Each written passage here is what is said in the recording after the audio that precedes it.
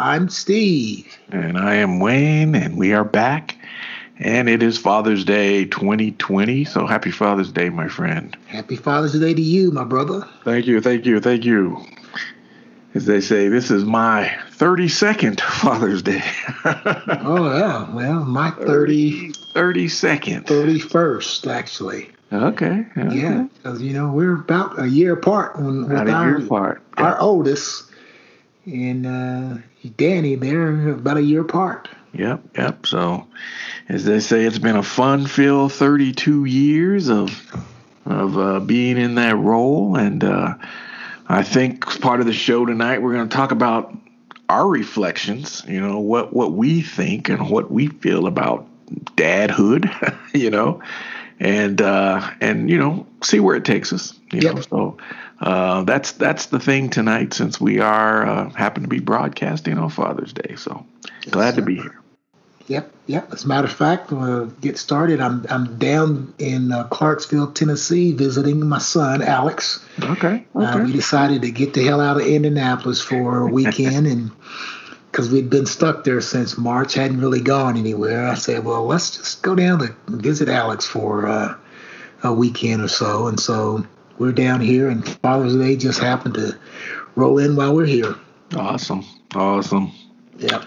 Awesome. So, let's jump into it. And we, like you say, we've been at this for a little bit, and so I'll kick it over to you. So, what have been your reflections about fatherhood? What are some of the reflections that you'd like to share with today? Yeah, thank you, sir. Appreciate for bloop bloop. Did you hear that bus just run over me? No, it's all good.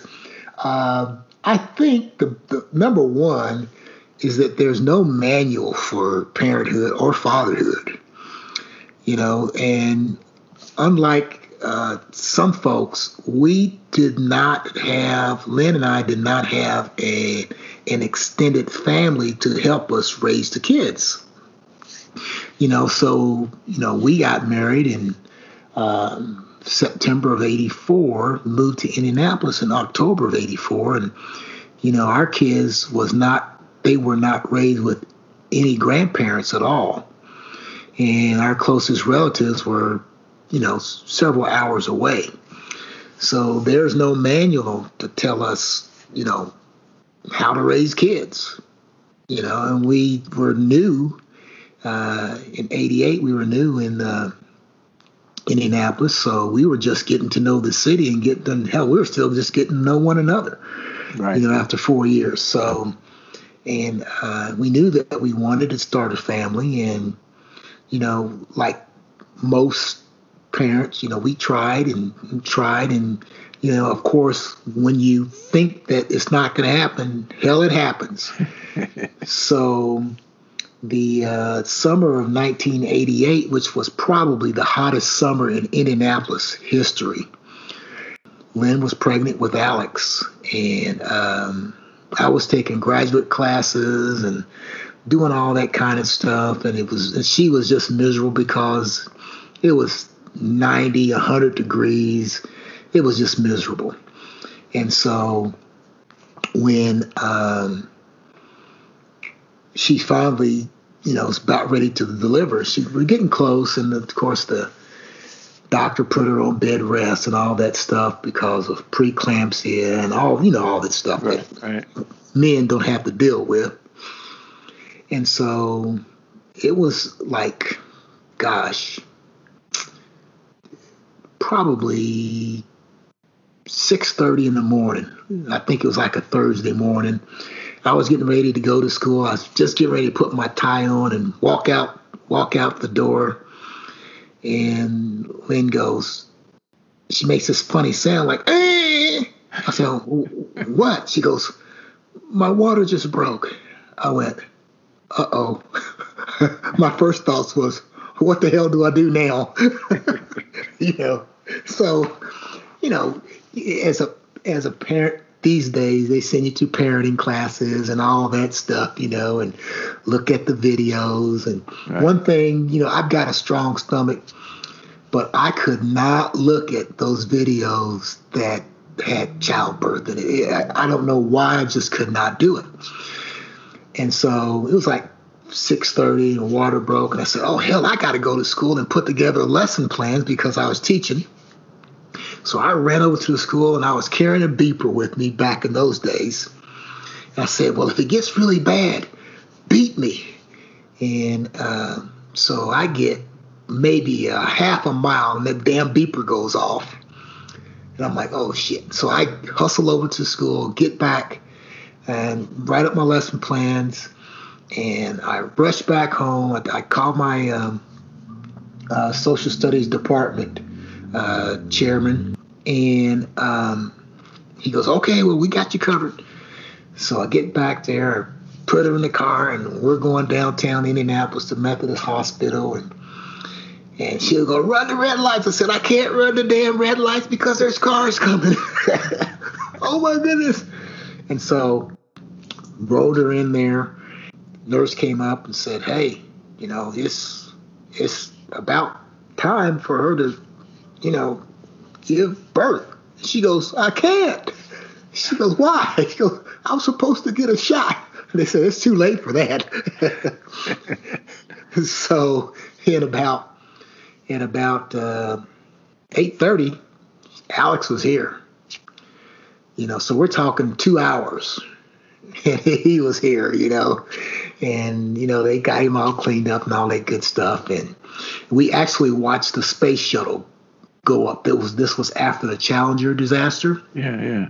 So the first shuttle that went up after the Challenger disaster, Alex was born that day, and we were watching that as they were literally cleaning him up. And so, but it was a challenge, man. It was, we brought him home from the hospital, and we didn't know what to do. Lynn says, I got to feed him. So she fed him. And we, did what we were supposed to do. Changed his diaper. First time we changed the diaper, he peed all over the place. We opened it up. We took the first diaper off, and a big stream of water went flying across the room. I went, oh, shit. I didn't know he could do that. And, little babies got strong prostates. That thing would have shot all the way across the room.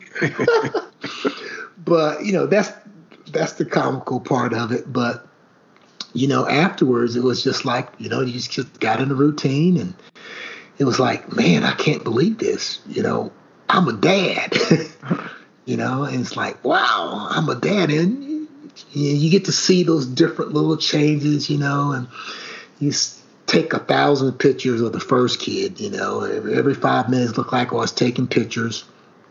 And afterwards, it was like, I think we can get used to this. And then you start seeing milestones, Yeah. He starts to raise his head up, and he starts to stand on all fours, and then suddenly looks like, oh man, he's getting ready to flip over from his front to his back, and you go, oh, whoa. So you get to see all the little milestones, and probably the biggest thing that got me of all of it is that I just come back from football practice, and I think, Alex may have been, I don't know, maybe a year old or 11 months old or something like that. So I come back from football practice, and he and Lynn were in the back room, and I walk in, and he sees me, and he goes, Daddy. Oh man, it broke me up right there. For the first time someone calls you daddy. Yeah. So that was the biggest milestone, and just getting used to the atmosphere and taking care of them, and everything that we had to do. We had to, prepare for 1,000 things. I remember going back to E-Town over Christmas and went and stayed with Joey and Sharon. And I think it was the last time we stayed with Joey and Sharon with the kids too, because we had to pack the car full of shit, and all of it was baby stuff. And at that point I went, man, we are never going to go away from Indianapolis for Christmas again. If somebody wants to see the kid or our kids, they got to come to Indianapolis because we're not packing up all this crap ever again. And we have not. We've been in Indianapolis ever since, man. But that's a small milestone, you know. It's just to get through it was kind of a task. But now you look back at it, you're so busy that you don't think about it now. It's like, oh, I can finally look back at it. But back then, it's like, wow, you know, every day was something different, you know. So, and when Stephanie came around, she was born faster than Alex. It took Alex 2 hours to be born. Stephanie was like an hour and a half. Wow. You know, from the beginning to the end, you know. It was like midnight. I was typing a graduate paper and she popped up out of the bed like a jack in a box, you know. And she goes, my water just broke. I went, oh, shit. So we get down to the hospital and we had the same, this is weird, we had the same nurse that Alex had when he was born. She goes, oh, I remember you. We better hurry up because she's not going to take very long to deliver these babies. and so Stephanie was here in an hour and 30 minutes. Wow. I told Lynn, I said, if you could bottle up giving birth, we could be millionaires. Because I don't know people that I know and heard people having labor for 10 hours or 12 hours. And hell, you pop them out in an hour and 45 minutes or an hour and a half. So that's my initial experience on fatherhood. How about you, man? Oh, wow. Well, I share some of your sentiments. You know, it's definitely an eye-opening experience, and little different circumstances. You know, when Danny was born, we were ready to PCS overseas, and 87, we were living in Boston at the time, and I had got orders to Japan. And so we were expecting, Cynthia was expecting, so she was going to have to go back to E-Town, and I was going ahead to Japan. And so I PCS, Cynthia went home, and she stayed at her mom's house, you know, while I was gone, and Danny she wasn't due for a while. And so I went on to Japan, and I was over there, and then I had already scheduled leave to come back maybe a week or so before the delivery, just to time it right? So I would be there. And so Danny was born. I think I left for Japan in probably June, July of 87. So I was over there for a while, and then I had leave scheduled to come back. Danny was born in February of 88. And so I came back probably a week or so before the delivery. And it worked out, but it was a long labor for sure. It was long. Danny was probably 20 some hours, man. Ooh, Lord. It was a long time. Damn. And so she was born in Fort Knox, Ireland Army Hospital. And, so you know, was I. Yeah, Ireland Army Hospital. And it was, you know, we're just in awe that this little person is here. and the nurse came by and she said, okay, now you guys got to come up with a name or you can't leave. I mean, we were just into it. We're like, oh yeah, we got to pick a name, you know? So we said, okay, let's come up with a name. So we did.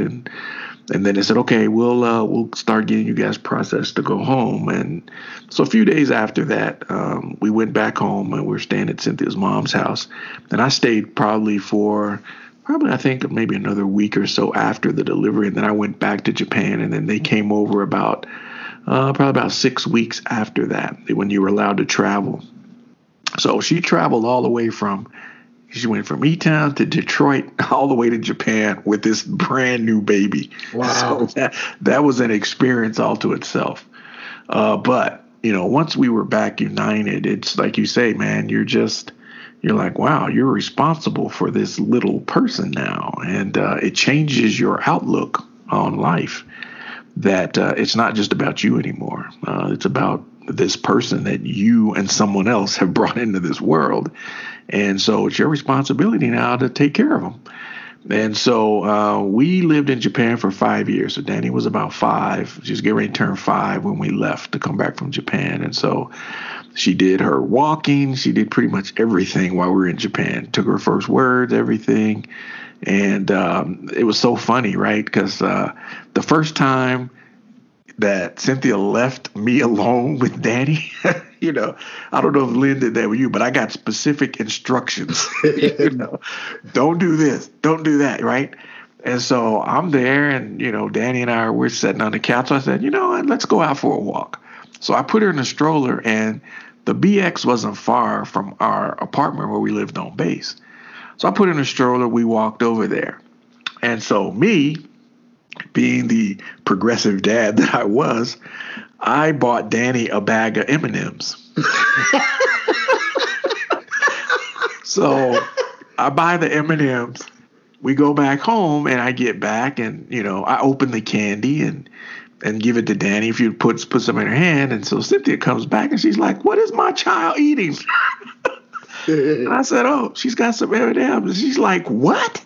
You gave my baby chocolate?" I said, yeah. But it was one of those things, right? Because she didn't want Danny eating any junk, so to speak, right? But I'm like, M&Ms, man, that's part of being a kid. You know, you have M&Ms. And so that was one of the funniest things I remember. It's like, you know, I'm thinking like, yeah, Dad's going to give you a treat, right? So I give her M&Ms. And so, you know, here we are, man. You go through all those things, and I, you know, watching them, you know, talk and walk and learn to feed themselves. And I did my, you know, my share of diaper changing. Sometimes I didn't know if I got the diaper all right or not, but it was fun doing that. And when you have a girl, you always have that first time, man, when you gotta comb their hair. You know, no kidding. You gotta do the hair combing, and you know, try to braid hair and get it right for them to go out and look presentable. And you know, you try, but you're not perfect, but you make a stab at it because that's what you do. And so, and I think it's different, man. You may share my sentiments or not, but I think it's different when you have a daughter versus having a son. That's just how it is.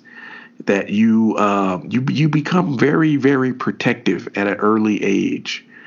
And that's the way it is with me, man. I think our oldest children are a year apart. Danny's 32 and Alex is 31, I think, right? Right.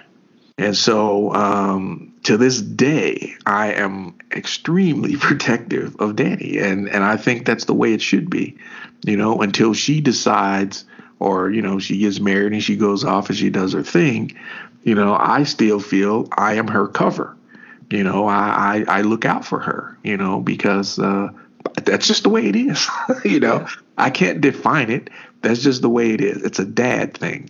And so I was the one who taught her how to ride a bike, got in the car, taught her how to drive, all that stuff. That was like, you know, that's what dads do. So here I am now, you know, molding this little person to one day be ready to go out into the world. And I think as dads, you know, that's what we do. We provide that cover for our kids. It's a different relationship than it is with their moms. And, you know, they look to us for that strength, that wisdom, and that guidance. It's a different type of relationship than it is with mom. And so if you're fortunate, and I think you're fortunate, that even though your daughter gets older, it's really cool, I think, that your daughter still wants you around, that she's not embarrassed to have you around.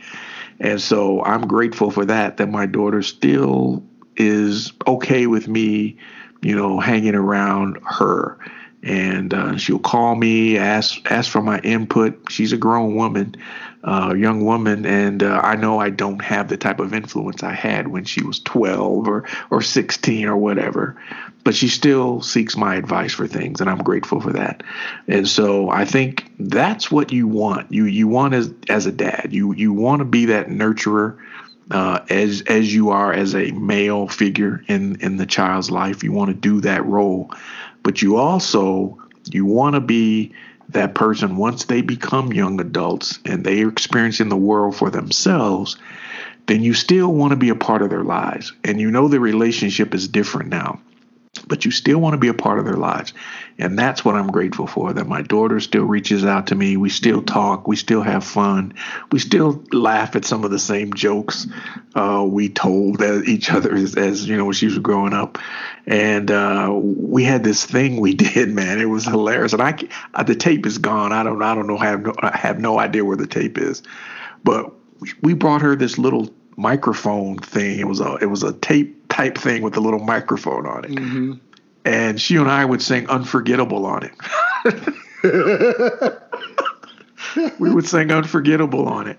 And that was so hilarious, man. But that was our thing. We sung Unforgettable, Natalie Cole and Nat King Cole. We sung that on her little microphone and her little tape. And I have no idea where the tape is now. It's probably gone. We've moved so many times. And that was, that was our thing. And then I would play music in the house all the time. And she was about, maybe 7 or 8. And I used to play, one of the songs I played in the house all the time was She Drives Me Crazy by the Fine Young Cannibals. I played that song all the time. Mm-hmm. And I would play that song and I would say, I'm saying the part where she drives me crazy. Well, Danny would say, hoo, hoo. She would be my backup singer, So it's stuff like that, man, that, that's what, dads, you share that. You remember those things, man, because they're timeless. They're in that point in time, and you remember those times. And so I'm grateful, man. I didn't ever envision myself being somebody's dad. I never envisioned that. Mm-hmm. But life is strange, and you decide to bring a life into the world, and you're responsible for that life. And I think either I heard it or read it somewhere that anybody can be a father, but it takes a special person to be a dad. Right. And so I salute you, my friend, for being a great dad. And that's what I think people, and sometimes, as we say on the podcast, the discussion veers a little bit. And I think this is one of those points where we're going to take a veer, because the assumption is, especially with us being black men, the assumption is that a lot of black men aren't there for their kids. And I say right here on the podcast, that is a lie, because I know a lot of brothers, man, that stand up for their kids. They're there for their kids. And, we get a bad rap for that. But a lot of brothers, man, are there for their kids. They may not be together with their moms, but they're there for their kids, and they still nurture their kids. They provide for their kids. They speak wisdom into their kids' lives. And so that myth needs to be dispelled. So I'm dispelling it tonight, because I know a lot of good brothers that are taking care of their kids, and they're there for their kids. So yeah, absolutely. So I agree, man. It's different, it's just different. You think of all the goals and all the aspirations that you have, and as they begin to progress in life, and we've talked about this before, we've always had to talk about our kids. Our kids kind of grew up in the same type atmosphere of going to predominantly white schools and being, a minority in those schools. And so we're constantly have to teach them, these are expectations of you as being, we use the old term, you are a Johnson. Right. When you walk out of this house, they're not going to care what you're going to do. They're going to bring that back to us. Right. So the thing with our kids growing up, and I think it was just opposite for you guys, is that our kids' friends never came over to our house. Oh, wow. Never came over to our house, because all of their friends were taught by me or Lynn. Huh. Many of them. And so who wants to go hang out at your teacher's house, So it just wasn't cool. And they would always go over to a friend's house, and Lynn and I would sometimes get upset, like, well, why can't they come over to our house? It's not as if we're living in a ghetto.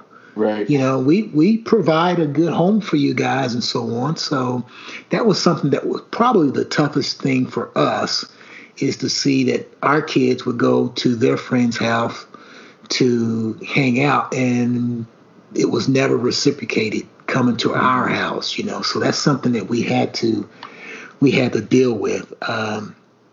The other thing is, for me, is that not only was I their dad, but I was also their coach. I coached both of our kids. I coached Alex in football and track, and I coached Stephanie in track. And so, it's that dynamic of, they never called me coach and they never called me dad. they would come over if they had a question. They would just come over and start talking.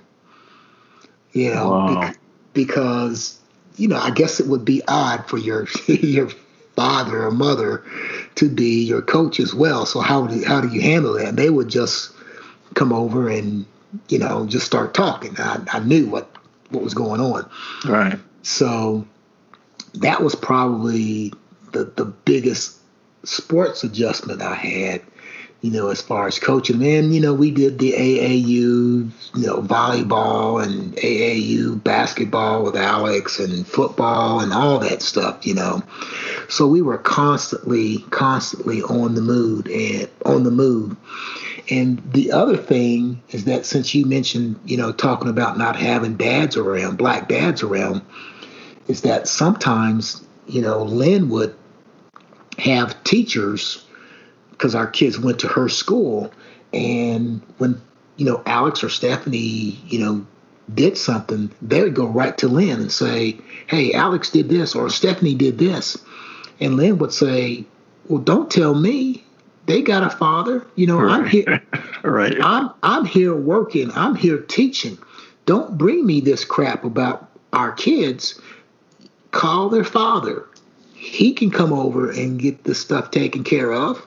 Don't call me. I'm doing my job. I don't need the extra pressure of you coming here telling me every little thing that they do.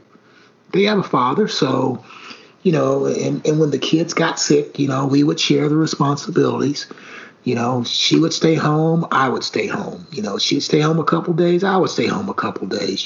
So we were consistently in our lives, because there was nobody else. There was no grandpas or anything like that. Aunt Stacy eventually moved to Indianapolis, but this was after they were old enough to, they were in middle school and so on. Yeah. So, that was just part of them coming in, and she was so busy herself that there was no, personal interactions and so on that went on too often. So, but like you said earlier, we still, they come to us for advice. We still provide them advice, and we can talk to them about just about anything. Right. It's also odd when you get to that point where the kid starts doing stuff for you. Yeah. Do you remember the first time that Danny bought you and Cynthia dinner, and you didn't have to buy for them? You remember that? It's like, oh shit, yeah. We're not paying. You're paying. Oh right, damn. Yeah. and we still feel a little bit guilty, but we let them do it anyway, because that's them growing up and so on. And so we took a different approach in the fact that, since we were so raising them with not a lot of help, we try to teach our kids to be as independent as possible. Right. At a very young age, and we would, don't tell us this, don't do this, don't do this. We always say, someday you guys are going to have to rely upon one another, because, like brothers and sisters, they fought, and they hardly ever communicated, and they would grunt at one another. And we would say, hey, mom and dad's not going to be here forever, so you two are going to have to rely upon each other. because we're not going to be here. And if you can't get along, then there's chaos in this household, and we're not going to have that. And so I think probably within the past probably 4 or 5 years, they started communicating a heck of a lot more than they did. So I mean, when they were in high school, Alex was a senior, Stephanie was a freshman in high school, and they would pass one another in the hallway, and they wouldn't even speak to one another. Hell, they wouldn't speak to me. Wow. They'd walk by, and Alex would give me the nod, and Stephanie would just kind of give me a shitty grin. Ah, man, I bet that's an interesting dynamic. It was interesting, man. So they went to Lynn's elementary school and went to my high school.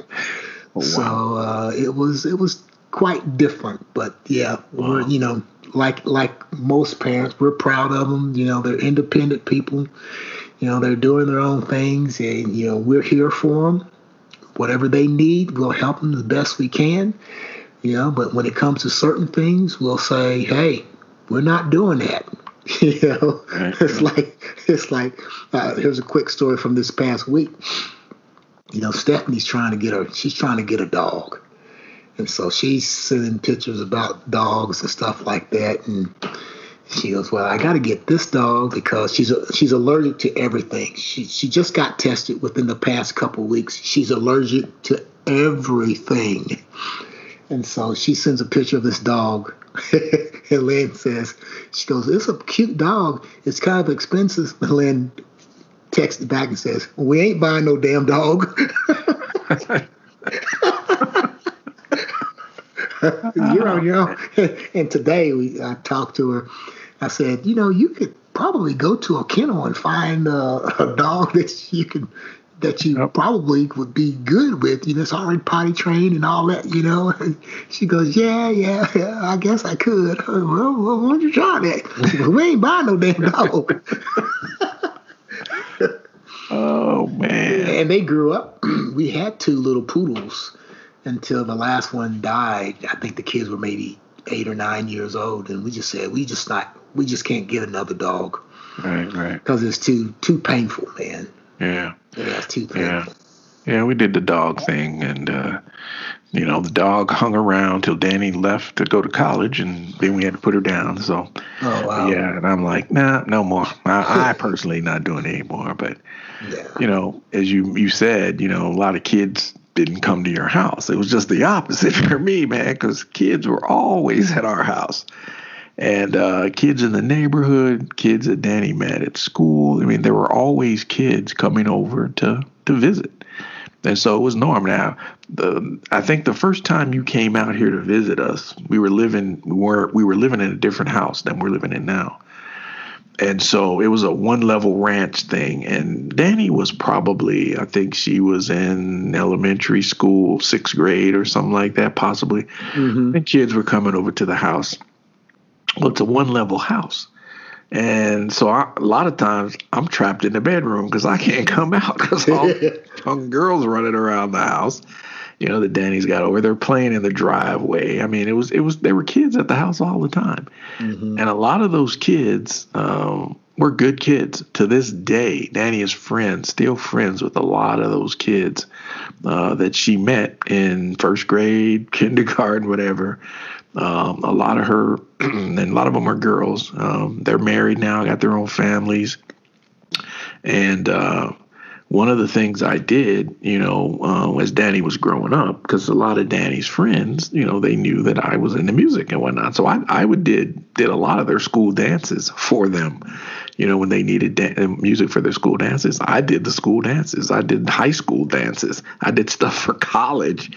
And then 2 of her little friends that got married, I did their wedding receptions for free. That was my gift to Danny's friends because they were good friends of Danny. I did their wedding receptions for free. And so she's got another little friend getting married here in the fall. And I told Danny, hey, if your friend wants, standard gift, I'll do a reception, no charge. It's my gift to her because she was a good friend to you growing up and everything. And you guys have stayed friends. So it's like you say, man, it's an incredible ride. It's an incredible ride. And now we're at the point, we're in our 60s and our kids are in their 30s, and it's a different dynamic now. And you realize that, wow, man, I got more years behind me than I do in front of me. Yeah. And we say the same thing, that, we're not going to be here forever, Danny. So you gotta make sure that, you take care of your business. You're aware of what's going on with your financial situation, everything, because at some point we're not going to be here. So we're trying to instill those good lessons, that we had to learn because our parents, we didn't get left any inheritances or nothing like that. So we had to learn a lot of this stuff on our own, and we've tried to pass that on. So it's an incredible ride. Again, I never envisioned myself being someone's dad, but I am, and for the most part, it's brought tremendous enjoyment to my life. So I think the same way. I think likewise, brother. Sure enough. Yeah. And then once again, happy Father's Day to you. Yes, back at you, my friend. Back at you. And we're gonna segue into the next thing. Yeah. And then we're gonna talk about I think it's TV dads, right? TV dads, yes. Yeah. TV dads. And there's a whole list of them. If we miss some, that's okay. We'll move forward from there and kind of have at it. Yep. All right. How about you? Let's start with you this time, man. So TV dads. I gotta start off with my man. I think a lot of people, Cynthia, she's not too high on this guy because she's like, man, he's always angry and whatnot. But I love James Evans from Good Times. Yeah. To me, man, James Evans, he was the man. He always would ride or die for his family. And James Evans he get off at the car wash, then he go work somewhere else, man. And it's like, and he'd make like $30 or something, man. It's like, but at the time, that was a lot of money. And, he sat down and he had to figure out, hey, what bills can I pay? But his family never went without, man. And yeah, he was an angry black man. But at the time that Good Times was set in, it was hard. It was hard out there, man, for black men. And in fact, he didn't have a lot of education.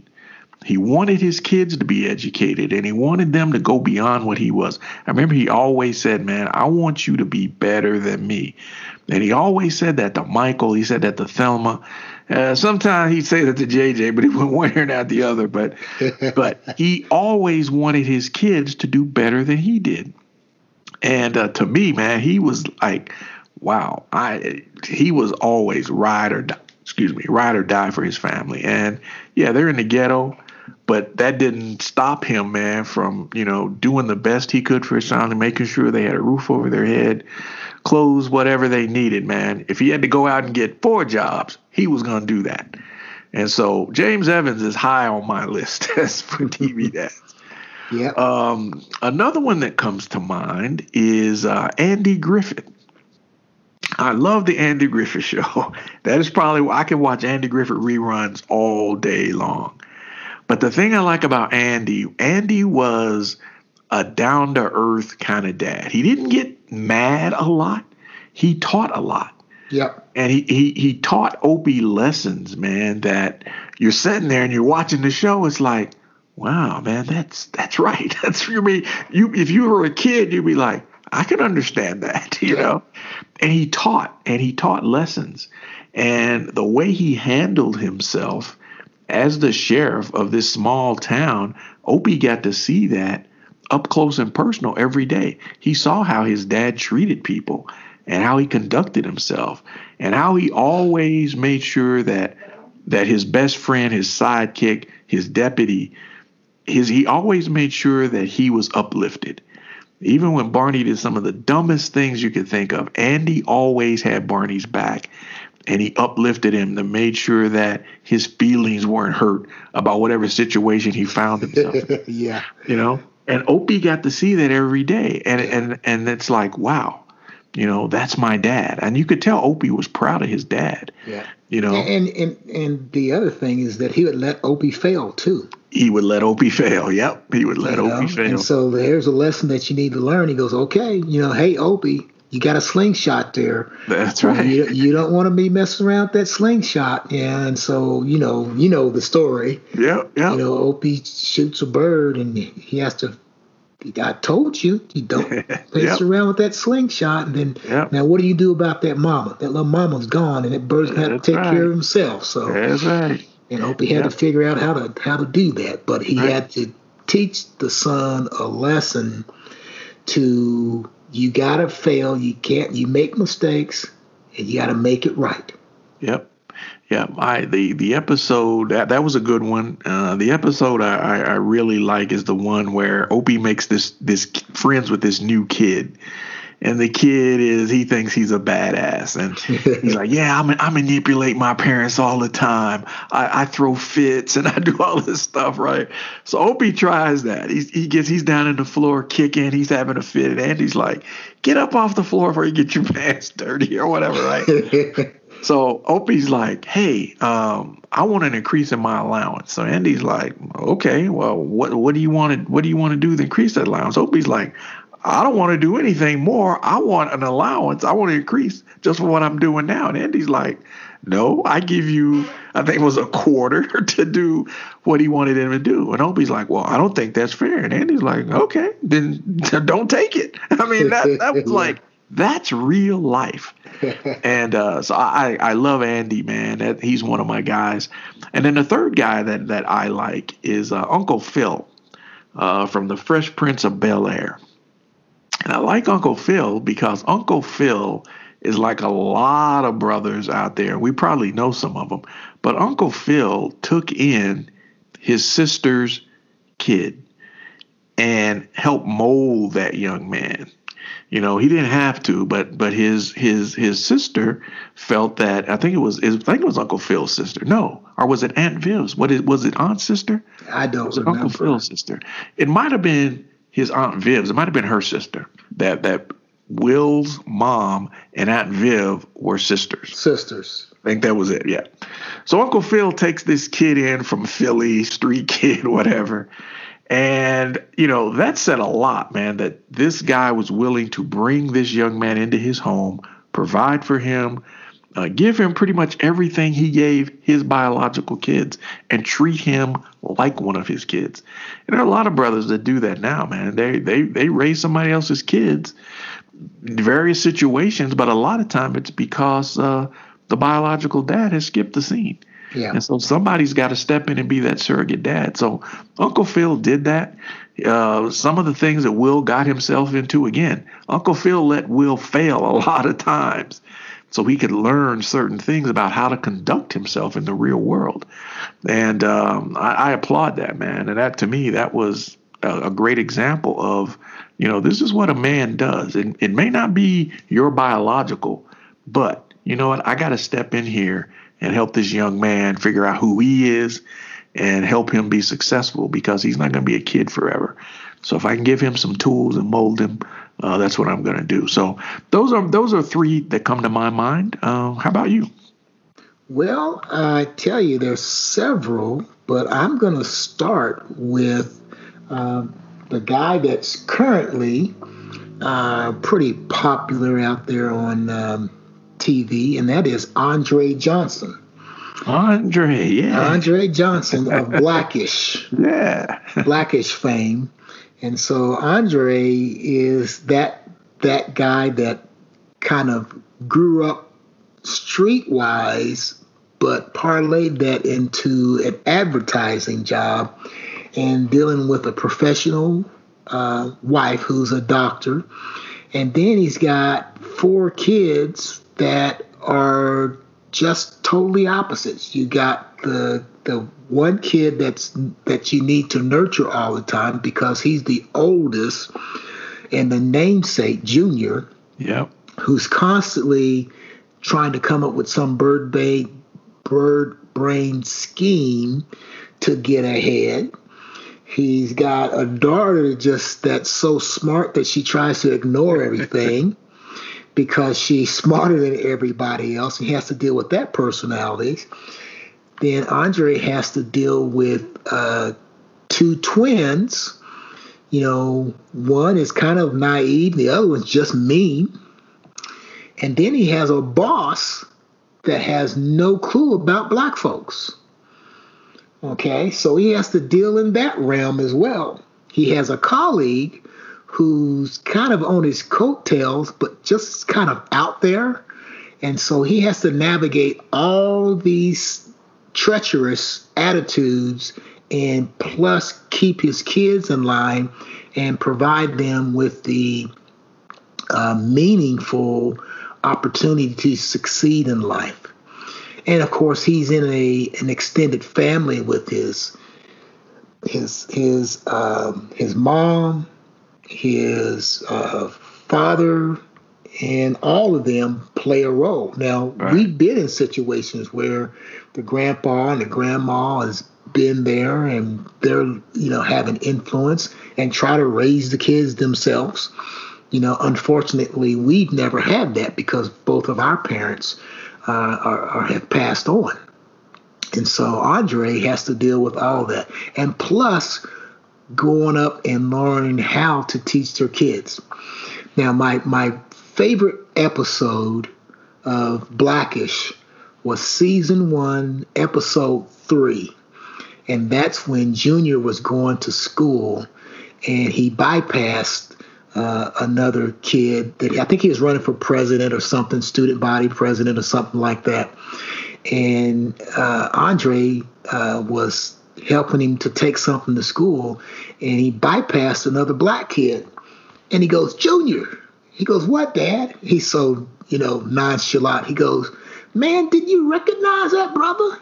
He goes, what? What did I recognize? He goes, man, you didn't even give him the nod. He goes, the nod? What's the nod? He goes, the nod. And his colleague goes, oh, man, you didn't give him the nod?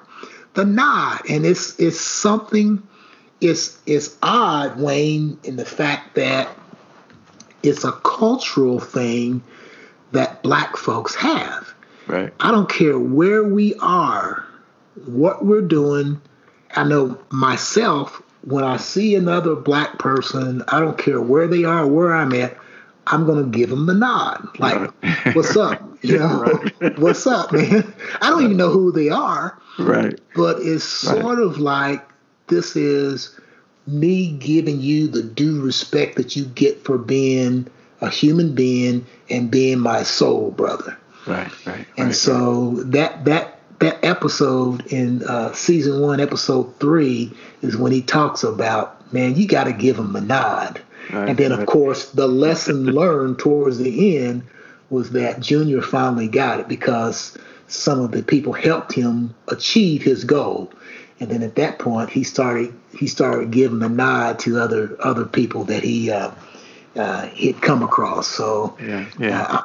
If I could interject before, I don't want to throw you off yourself, but back in the day, man, I was a big brother when I was stationed in Omaha. I volunteered with Big Brothers Big Sisters, and so my little was he was about 12. I think he was about 10 or 11 or 12, somewhere in that range. He was junior high age, I think, and his mom was white. So I come along and I'm like, okay, I got to import a lot of these things into you that you probably don't understand. And one of the things that you need to understand, we were out somewhere and we were walking and I said, hey, what's up, man? And he said, oh, did you know that guy? And I'm like, no, I didn't know him. Yeah. I said, but he's another black man. And I said, you always speak to another black man. When you see a brother, you either speak or you nod your head, okay? So that's what you do. Right. He's like, oh. I said, don't forget that. I said, it's a sign of respect. Yeah. And he understood that. And so he would come home and he's like, yeah, my mom and I were walking through the mall, whatever, and I saw this black man and I nodded at him and he nodded back. And I said, yeah, it's a sign of respect. I said, you don't know, but you have a common bond. Yep. As being black men. And so I just want to throw that in there because I had to teach that lesson myself, and it was fun getting him to like, oh wow, I said, yeah, I don't know this guy, but we have something. It's a black man's rite of passage. Yes. We don't have we haven't had a lot of freedoms throughout this thing called American history, but that's something that they can't take away from you. Right, right. You know, right. And you just give that respect to right. the other person, right? And it just lets you know that we may not know on anything, but we're in this thing together. I've got your back, you got mine. Right. I don't care who you are, don't know who you are, but we're gonna move from there. Right on. Right on. Yeah. Let's see, the second guy we talked about before we came on air, and that's the Sweater Man. Sweater Man, yeah. Sweater Man. That's Bill Cosby.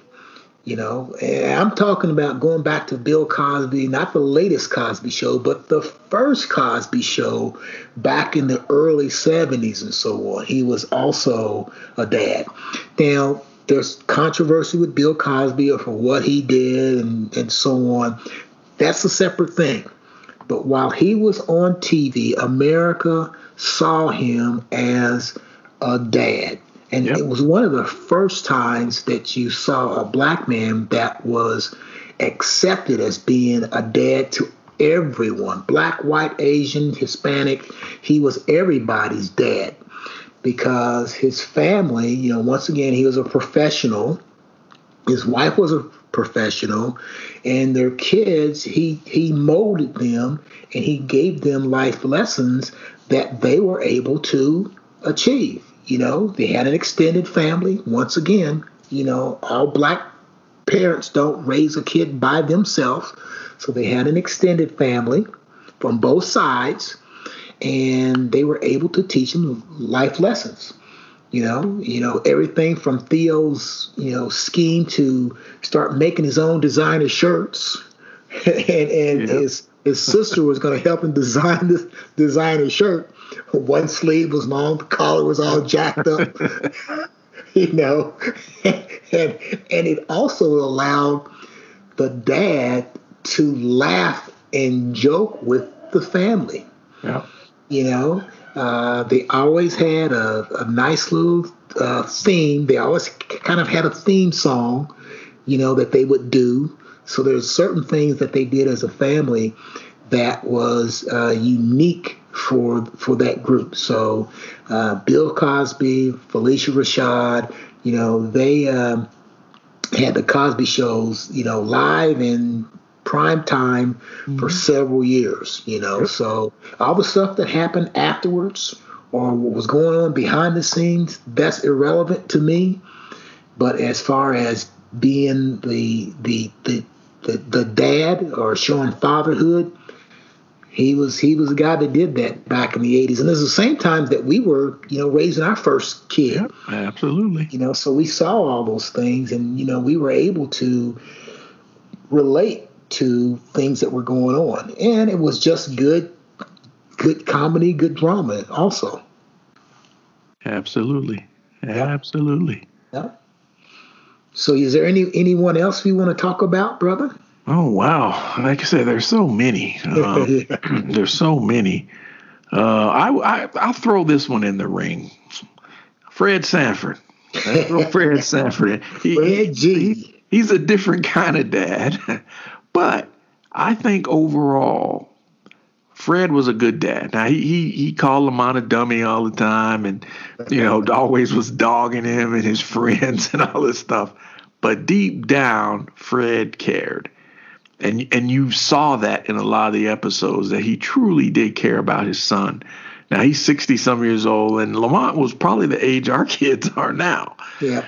And he, some of the things that, Lamont would get himself in, and Fred was like, yeah, didn't I tell you that? Didn't I tell you that? And Lamont would go do it. But there was a genuine caring, despite the name calling and whatnot, there was genuine caring. And Fred was a businessman. Now, granted, he ran a junkyard, but he was a businessman. He was a black businessman. And I think deep down, Lamont admired his dad for what he did to be a black business owner. He saw that, and he was a part of that. And so, like Dr. Huxtable, he was a doctor. His wife was a lawyer. Fred was a businessman. He owned a junkyard. And we knew a lot of guys back in the day, man. They weren't grand, their dads weren't grand businessmen or anything, but they had businesses that were vital to the community. Right. And right. that's what I got from Fred Sanford. His junkyard was a vital part of that community in South Central LA. At the time, I didn't know where South Central was, but now that you watch the reruns, you're like, man, I know where that is. He always talked about El Segundo. El Segundo, right? I've been to El Segundo so many times. I mean, you had everybody in that program. You had Julio, who was a Puerto Rican. You had Rollo, who was a not a drug addict, but he smoked pot all the time. Yeah. You had Bubba. And you had Grady, and then there's all crazy Aunt Esther, who always gave Fred Sanford the blues, and Fred always had an idea to pull himself up by his bootstraps, right, to get out of the junkyard. Right, he was always failed. Always thinking. And so I have to add him. He's one of my favorite. Different kind of dad. But you cannot deny the fact that he cared about his son. He cared about his family, and I respect that, man. So the Sanford and Son is one of my favorite. I've got every episode that ever came. I got the whole series, so I love Sanford and Son. So, but yeah, I mean, we could go on and on. There's so many, man, and we were talking about a few more of them on the air, but there's so many. But I think just the ones we've named, man, you can see the qualities and that each of these gentlemen possessed. And, we may have picked up some of their nuances and added to our, how we flowed with our parenthood and whatnot. But I say they were good examples. Even, television-wise, they always put up a good example. They were doing the right things and doing the right things for their family. Might have been unorthodox at times in some occasions, but overall, good role models for TV dads. Yep. I agree 100%, my friend. Yep. I agree 100%. Yep. Yes, I want to throw one more quick one out there. All right, throw it out. We mentioned that too, and that is Ricky Ricardo. Ricky Ricardo. Desi Arnaz, probably one of the most inspirational, always getting jacked up guy that we had, and his crazy wife, Lucy. Man, they were always entangled in everything. And once again, we're going the gamut. Here you have a Latino father, that was portrayed on TV. He was Cuban.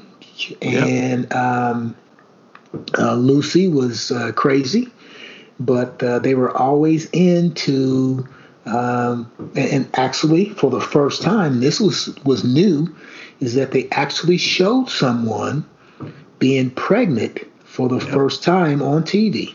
Yep. Because back in those days, they didn't, talk about pregnancy or anything like that. And Lucy was the first, because of standards, or I can't think of the board now that. Yeah, the FCC. They rated all that stuff. So they wouldn't, you always saw twin beds. Man and woman never were in the same bed unless one foot was on the floor or the door was open and all that kind of stuff.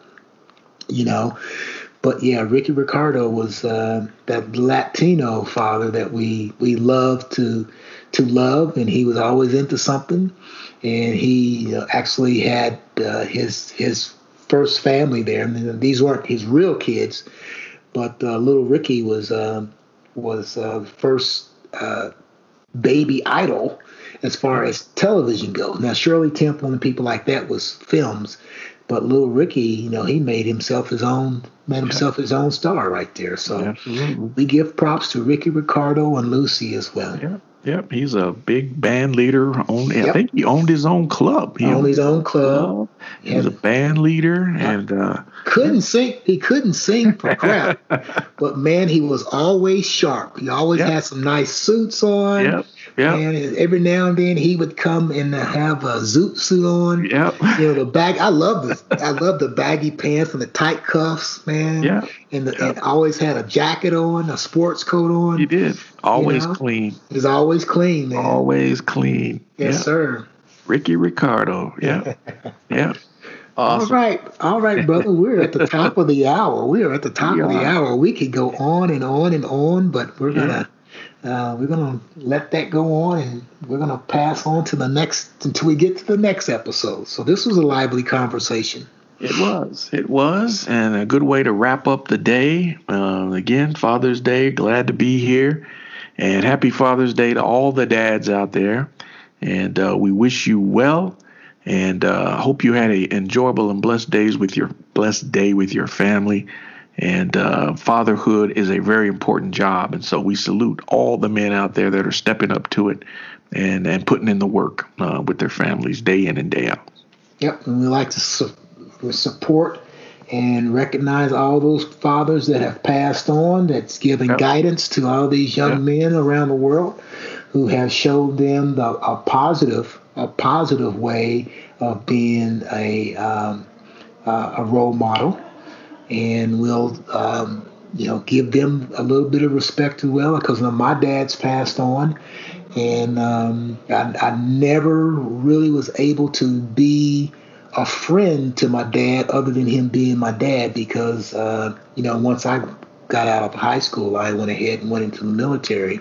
Right. And before I got out of the military, my dad had died. So I never had that, the same relationship I have with my kids right now as being an adult father. Right. Because my dad died when I was 22, I think it was.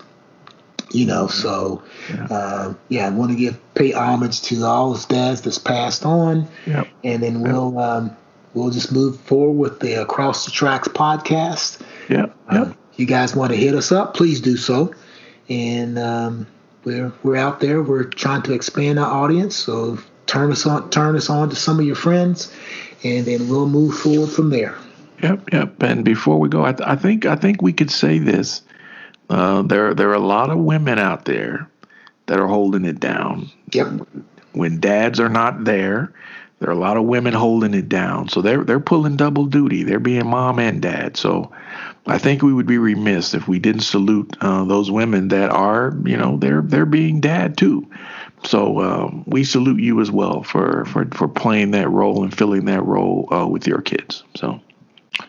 All right, my friend. Add that in. All right, my friend. All right. This has been Across the Tracks. Check us out.